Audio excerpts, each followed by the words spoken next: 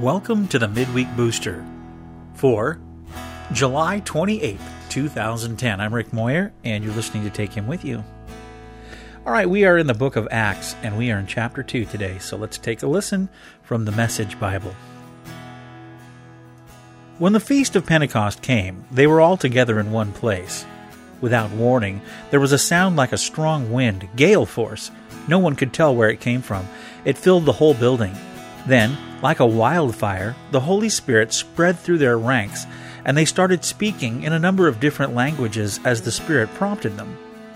There were many Jews staying in Jerusalem just then, devout pilgrims from all over the world. When they heard the sound, they came on the run. Then, when they heard, one after another, their own mother tongues being spoken, they were thunderstruck. They couldn't, for the life of them, figure out what was going on and kept saying, "Aren't these all Galileans? How come we're hearing them talk in our various mother tongues? Parthians, Medes, and the Elamites, visitors from Mesopotamia, Judea, and Cappadocia, Pontus and Asia, Phrygia and Pamphylia, Egypt and parts of Libya belonging to Cyrene, immigrants from Rome, both Jews and proselytes, even Cretans and Arabs. They're speaking our language, describing God's mighty works." Their heads were spinning. They couldn't make head or tail of any of it. They talked back and forth, confused. "What's going on here?" Others joked, "They're drunk on cheap wine." That's when Peter stood up, and backed by the other 11, spoke out with bold urgency. "Fellow Jews, all of you who are visiting Jerusalem, listen carefully and get this story straight. These people aren't drunk as some of you suspect. They haven't had time to get drunk. It's only 9 o'clock in the morning. This is what the prophet Joel announced would happen. In the last days, God says, I will pour out my Spirit over every kind of people. Your sons will prophesy, also your daughters. Your young men will see visions, your old men dream dreams. When the time comes, I'll pour out my Spirit on those who serve me, men and women both, and they'll prophesy.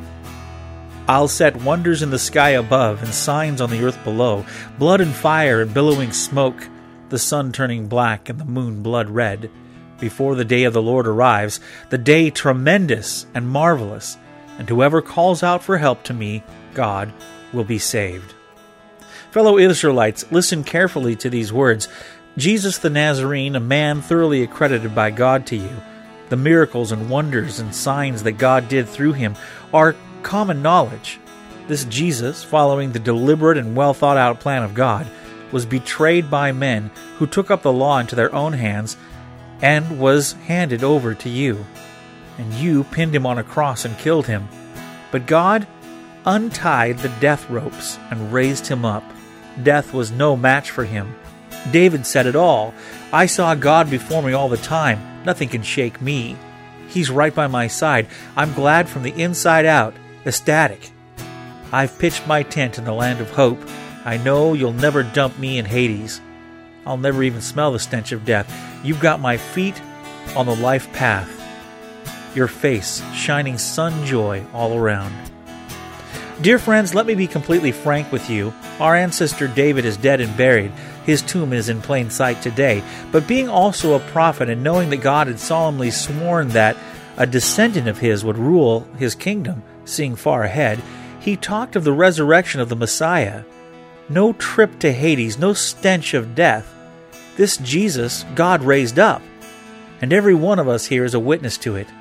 Then, raised to the heights at the right hand of God, and receiving the promise of the Holy Spirit from the Father, he poured out the Spirit he had just received. That is what you see and hear. For David himself did not ascend to heaven, but he did say, God said to my master, sit at my right hand, until I make your enemies a stool for resting your feet. All Israel, then, know this. There's no longer room for doubt. God made him Master and Messiah, this Jesus whom you killed on a cross. Cut to the quick. Those who were listening asked Peter and the other apostles, brothers, so now what do we do? Peter said, change your life. Turn to God and be baptized, each of you, in the name of Jesus Christ, so your sins are forgiven. Receive the gift of the Holy Spirit. The promise is targeted to you and your children. but also to all who are far away, whomever, in fact, our Master God invites." He went on in this vein for a long time, urging them over and over, "Get out while you can. Get out of this sick and stupid culture." That day, about 3,000 took him at his word, were baptized, and were signed up. They committed themselves to the teaching of the apostles, the life together, the common meal, and the prayers. Everyone around was in awe, all those wonders and signs done through the apostles. And all the believers lived in a wonderful harmony, holding everything in common. They sold whatever they owned and pooled their resources so that each person's need was met. They followed a daily discipline of worship in the temple, followed by meals at home. Every meal a celebration, exuberant and joyful as they praised God. People in general liked what they saw.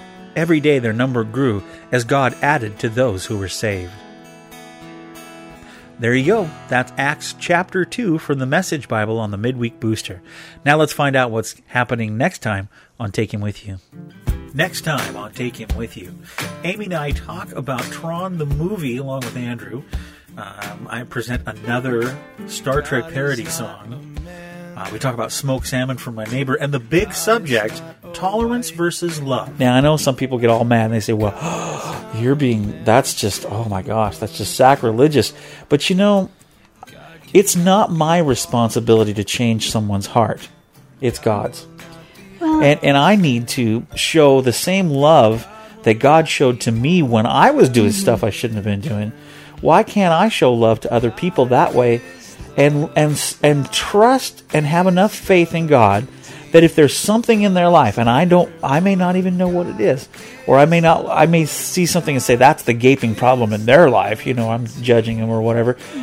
I have to have faith and trust enough that if they come to know God, He will take care of them in whatever area they are struggling in. Well, and I mean, why not? Yeah. Why do we try to change people? You brought it up earlier that, people look down on Jesus because He was friends to everyone. I mean, the only people that Jesus really had a hard time being friends with were the religious people that were like self-important. Yes. But He, Jesus reached out to the prostitutes and the drunkards and the corrupt politicians, and He reached out to everyone. Yeah. And loved them all. All that and more on the next Take Him With You. Join us, won't you? But God is good.